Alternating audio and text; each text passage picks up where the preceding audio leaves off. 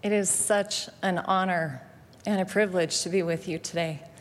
I have been praying for you and about you for weeks, and I know our Heavenly Father is mindful of you, and it is truly my honor. Victor and Aurora and the BC Singers have done a great job of inviting the Spirit to be with us today. I am a planner. An OCD, define every step, every strategy, every risk, every contingency, every message, every channel kind of planner. So raise your hand if your life has gone exactly according to plan. Really, because me too, No, really, thank heavens. I truly thank my Heavenly Father, the eternal Father of my spirit, for God has had a much better plan than I ever imagined. A plan that has stretched me in every way and driven me to my knees when it seemed there was no way. As a small child, my daddy told me I could be anything I wanted if I only put my mind to it.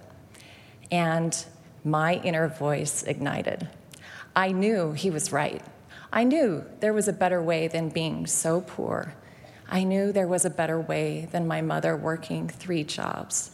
And I knew education was my way out. I set my sights on college, on law school, on power suits with big shoulder pads and a sleek car. Except every time I thought I figured out what I wanted and how to get there, we moved. Another plan B. Every grade of elementary school, we moved. Then junior high, even in high school, 13 times in all. Plan B. Now, Plan B made me resilient. Plan B helped me accept change. Plan B helped me see the opportunity in new friends and new ideas and new horizons.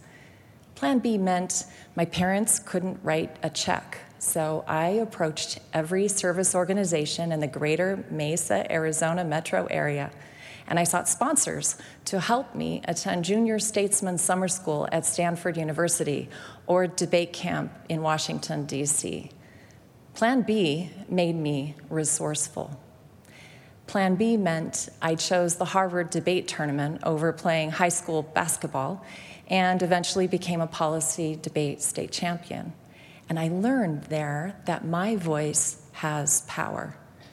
Plan B meant I attended Provo's Brigham Young University, the very bastion of Molly Mormons and marriage cliches, instead of Chicago's Northwestern University as I planned. And I found my own identity could resist those very cliches. And I also found my intellect ignited. Plan B meant marrying this Jimmy Stewart type Idaho farm boy right after my freshman year of college, rather than after law school, as I'd planned. And I found there stability for greater faith by trusting that inner voice and the voice of the Spirit. Plan B meant running political campaigns between 4 very difficult pregnancies and jumping into state government as an agency administrator where I negotiated flexible hours to assure some work-life balance and be home when my children were home. And I learned I love good public policy, the process, the outcomes, the partnerships. And I found there is opportunity in conflict and there is opportunity in controversy. Plan B meant a post as the governor's deputy chief of staff, communications director, and spokesperson. What some in my industry actually consider a dream job. And there, I felt a duty to speak for those without voice. I felt a responsibility to allow those in power to have safe space to be themselves, to be human, to be fallible, to explore solutions. Moreover, I felt a calling to speak truth to power, diplomatically and directly, but candidly. My voice, that truth, became a big part of my identity. At the Capitol, in that beautiful historic building just up the hill, I was in my groove, and I hit my stride. My voice made a difference. My ideas made a difference. It was the ideal convergence of all my academic and my professional preparation. the nexus of politics and policy and communications. And I was wired for that job. And it started to feel like Plan A. But then, just as I was running full throttle with 16-hour days and late nights, incessant media, constant motion, my brain always on, Plan B again. Plan B meant the passing of my beautiful, smart, faithful, diligent 21-year-old daughter through life's veil. It was a transformational experience to say goodbye to Alyssa. And in a complete fog, I bent to pick up the countless pieces of my shattered heart, scooping them into my exhausted arms, and other pieces would silently tumble and splinter. It felt like a futile but essential part of moving forward. After time on my knees and a lot of time in sacred spaces, I found my ability to trust God completely and the courage to act when the Spirit said it was time to leave that dream job, time to heal, and time to realize I had actually been prepared to do something else. The Spirit said to me, November 22nd shall be your last day. And then, just the week after I left the governor's office, the precedent-setting Utah court case on gay marriage was decided, and it consumed the holidays for my team and the governor's staff. But I was home, enjoying Plan B with my family, in my slippers with a little hot cocoa. You know, God knew I needed Plan B. And 2 weeks later, I had 3 meaningful job offers. Then that same Spirit, that same distinct voice, told me to take the post with the least clarity, the greatest uncertainty, no advancement path, no resources, and the least pay. It wasn't exactly ideal for one's career trajectory, but by then, I had learned to trust Plan B, to open my head and my heart, to open my eyes and my ears, to see the opportunity, to see the meaning, to trust my inner voice, and to use my voice for truth, to feel true joy. I am so very thankful to Heavenly Father for Plan B. Plan B led me to that role in public affairs for the Church of Jesus Christ of Latter-day Saints, a place where my job description never perfectly aligned with my actual portfolio. And some days, I wasn't really sure they actually knew what to do with me. I had responsibility for local community outreach, local interfaith relations, and nonprofit organization, as well as matters of concern to women, LGBTQ saints, and race. And for 2 years, I was the lead on the design of mormonandgay.lds.org, a labor of love, a labor on beautiful and sacred ground. Now, after 5 years in church employment, I'm the first ever director of institutional messaging, where I get to tackle the way the church talks to the world. And some days, it starts to feel like they just may have finally figured out what to do with me. Honestly, however, some days I'm still trying to figure out what to do with me. The first attribute listed in my job description was comfortable with ambiguity. I don't fit in a box, and I don't have a predictable career path, but I know there's a plan. I trust there's a plan. And it's not my plan, but it is a plan uniquely suited for me, a plan where God has guided me through every new frontier and every new opportunity. Now, to be perfectly candid, my experience as a mother and my journey of faith have been the foundation of my professional opportunities. And that might sound a little strange to some who think of themselves as true professionals, but I believe that when we place our educational pursuits and career on the altar, when we recognize those gifts God has given us, as well as the opportunities He provides, He will guide our path, and He will make more of those gifts and those opportunities than we ever envisioned. I could not have known those small sacred moments rocking a baby at 2 a.m.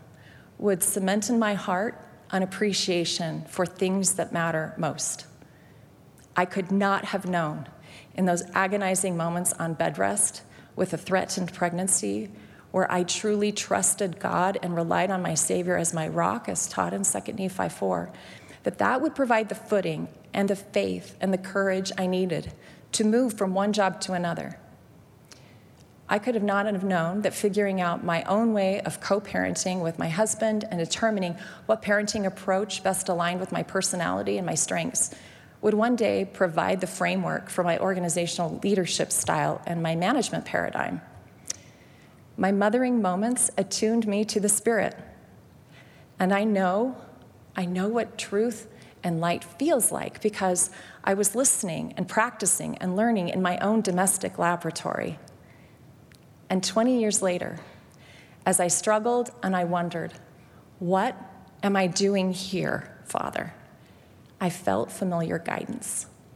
Principles like, you are here for a reason. God will show you what that is. Be patient and watch for it. Learn all you can and prepare so you are ready to step through the door when it opens. Be true to yourself, for your gifts are divine, and there are many places and many ways to contribute to God's work. Seek not to do things according to the designs of human beings, but according to the Spirit. And I wrote those principles down in a little black book I carried with me. Shortly after I came to work for the church, I came across an Ensign piece authored by Elder Robert Gay entitled Your Journey of Giving, and it was based on a commencement address he gave at another school up north, continuing your life's journey at Brigham Young University, Idaho. He referenced Nephi's construction of a ship, and then he said, in the days ahead, you will find many occasions to murmur, but remember that God is in control and is never absent. Remember that your call is to work after the manner of the Lord, not after the manner of men, and that by following his voice, you will become a powerful instrument in his hands for doing good. True success is to accomplish what the Lord sent you to earth to do. Never doubt yourself. You are a child of a loving Father in heaven. He has given you great blessings that he expects you to recognize. And when you reach a game-changing crossroads, he asks you not to shrink, but rather to act with deep faith to revolutionize the world in which you live. Don't you love that language? He continues, don't fret at how irrational the voice of the Spirit may seem. God is in control and knows what is necessary and right. Always be guided by the Holy Ghost. It's a little bit long, but I put that statement on my wall, and I framed copies for my team, and I reread it often. To act with deep faith to revolutionize the world in which you live. Revolution is no small thing, is it? It's an overthrow in favor of an entirely new system. And sometimes, doesn't the revolution have to happen within us first? Sometimes we need a new system within, a new way of seeing things, a new way of doing things. As I prayed to see with spiritual eyes, and I pled to hear with spiritual ears, a revolution took place within me. I came to understand living life is facing one frontier after another, the end of one thing and the beginning of another. I call it my constant new normal. And I came to understand two other principles. Adversity is preparation for deep learning, and repentance is bidding your former self farewell. Now, over the past 6.5 years, since Alyssa passed, I've experienced deep learning and moved beyond my former self over and over and over again. One of my favorite poet-philosophers is David White. He speaks of Moses in Exodus 3 when the Lord tells Moses, "Put off thy shoes from off thy feet, for the place whereon thou standest is holy ground." The Hebrew translation of "put off thy shoes" is actually more like "shed your shoes," much like a snake shedding its skin and becoming a new self. Sacred ground transforms us into something new. And we learn to do things in a new way, in the Lord's way. We are changed, we are transformed. Wyatt says we're always changing. We're constantly at the beginning and the end, and that middle is nothing but an illusion. He says we're never really at rest. In my words, that means we're always growing. It's innate, that desire to grow, to become your best self, to become all that God intends. If you study Moses 1, you'll see it teaches a very powerful concept. Satan comes to Moses to tempt him after Moses sees God, when Moses' strength is spent. Satan offers a counterfeit version of deity, but God's spirit had not altogether withdrawn, and Moses responds, "Get thee hence, deceive me not." Moses began to fear exceedingly at that moment, and he calls upon God and receives strength on that sacred ground. And Moses says, "I can judge between him and thee." And in the name of the only begotten, Moses tells Satan to depart. As he stands on that sacred ground, Moses is changed, Moses is empowered, Moses recognizes his identity, and he recognizes he is more powerful than Satan. And he recognizes his power comes through the Son of God. Moses has a new way of seeing things, a new way of doing things. In my first position at headquarters for the church, I have to admit, it took a while to start to feel settled. At first, as I mentioned, they weren't quite sure what to do with me, and I felt like I was supposed to be doing more. And about 6 months into church employment, during that July lull when leaders take their vacations, I experienced a period of serious questioning. I found myself wondering, what am I doing here? You see, it had been a bit of an adjustment coming down the hill. I experienced what you might call a number of cultural collisions. I felt like I was from Mars. I came from a political realm where I could say what I thought, and I was valued for it. But in church employment, it seemed difficult to feel like some valued my contribution. And in some settings, conversation felt strained. My credibility felt questioned. Some men would not make eye contact. I found few female role models in the workforce to mentor or coach me. Those cultural collisions seemed pretty regular and, truthfully, enormously discouraging. It resulted in unexpected self-doubt and professional frustration. Fortunately, the Spirit helped me and guided me one day at a time, one situation at a time. And during one particular episode where someone seemed to avoid eye contact with me for the better part of an hour while seated directly across the table, the Spirit gently whispered, "Be patient. They're just getting used to you." But if I'm going to be honest and maybe even a little vulnerable about it, it was a difficult time. Mentally, I wrestled with figuring out how I could make a meaningful difference. And spiritually, I wrestled with what God wanted me to do. Let me share one story that might illustrate how I felt. From my office window in public affairs, I looked out onto the Main Street Plaza and the east side of the Salt Lake Temple. It was an inspiring view. I enjoyed watching people milling about and bridal parties rejoicing as loved ones exited the temple as newlyweds. I studied the spires and other architectural features as much for their instructive symbolism as for the sheer miracle of their construction. And one day, I came back to my office from a meeting to find this enormous mud splatter on my window. Upon closer examination, I realized it was actually the perfect outline of a bird, one who had obviously collided at high speed with a large pane of clear glass. The bird's wingspan was nearly 2 feet across, and I saw the imprint of small feathers at the tips of those wings. I could see its little feet and the outline of its eye, the poor thing. I looked out to see if it had landed on the wide ledge beneath my window or even on the ground below, but there was no sign of that bird. That splatter remained on my window for a few months until the next scheduled cleaning. And I grew accustomed to studying that bird, just as I'd studied the temple spires. I wondered where the bird came from, how old it was, if it survived, if it had a nest of babies somewhere. And eventually, I started to relate to that bird, realizing it was becoming a metaphor for my own perceived reality, one in which I felt I was colliding with culture, one where I was doing my best to move forward, only to run smack into a hard surface at full speed, not sure what hit me or where I was going in the first place. I became completely disoriented and even a little stunned, and I faced many questions.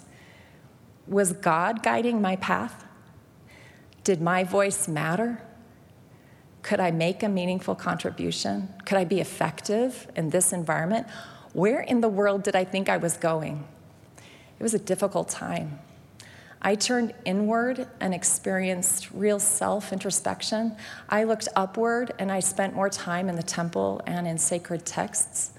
I looked forward and I tried to take the long view and see as God sees.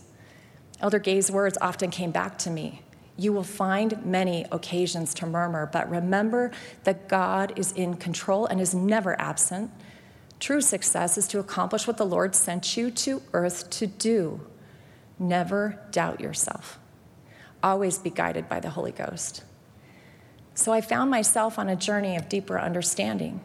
And one passage of Holy Writ that instructed and inspired me was 2 Nephi chapter 31, where Nephi said, "Wherefore, you must press forward with a steadfastness in Christ, having a perfect brightness of hope and a love of God and of all men, even the ones who make no eye contact with you. Wherefore, if ye shall press forward, feasting upon the word of Christ, and endure to the end, behold, thus saith the Father, ye shall have eternal life," God-like life. And as I sought answers, the guiding principles came. But I want to share one in particular. It illustrates how the Spirit will communicate beyond simple words with layered and very personal impressions. In my public affairs portfolio were several assignments, one of which was chairing the Women's Outreach Committee, where we worked to elevate the voice, visibility, and perceived value of women, both within the church and externally. And too often, the concerns of women are framed in artificial binaries. The easy default is women versus men. But I believe strongly that meaningful and durable solutions are found when we all engage. And as I asked, why am I here and what am I to do? The image that came to my mind was of two hands, both left and right, cupped together. And the Spirit said to me, you are here to help men and women work together. We hold more living water together than we do separately. It doesn't matter who is the left hand or who's the right hand. What matters is that we work together in partnership with heaven to share living water and the light of truth with others, that all might feast upon the words of Christ and have eternal life. For me, it went back to what Elder Gay said. Your call is to work after the manner of the Lord, not after the manner of men. And that by following his voice, you will become a powerful instrument in his hands for doing good. Act with deep faith to revolutionize the world in which you live. Let me end by telling you about a shero of mine, Alice Merrill Horn. As a generous educator, a diligent legislator, a mother of 6, a feisty clean air advocate, and a tireless champion for the arts, Alice was extraordinary in so many ways, including the way that she engaged in a very faith-centered dialogue in public and recognized the gifts of others in the public policy arena. She was known to leave flowers on the desks of all the other legislators, by the way. And here are Alice's words. I think they're so profound. She wrote, "Every spirit which enters mortality comes stamped with infinity, with a power to reach out and grow inimitably. This heaven-given possibility is intensely individual in character, since that identity comes from the fact that each soul has within it a gift, a possibility, a power, a characteristic, what you will, which distinguishes it from any other soul. Sisters and brothers, within you are infinite possibilities, and within you are the seeds of divinity. So the next time you find yourself asking, why am I here, Father? I encourage you to seek your own guiding principles. And if you need to borrow some of mine for a bit, adversity is preparation for deep learning. Repentance is bidding your former self farewell. You are here for a reason, And I know God will show you what that is, so be patient. Watch for it.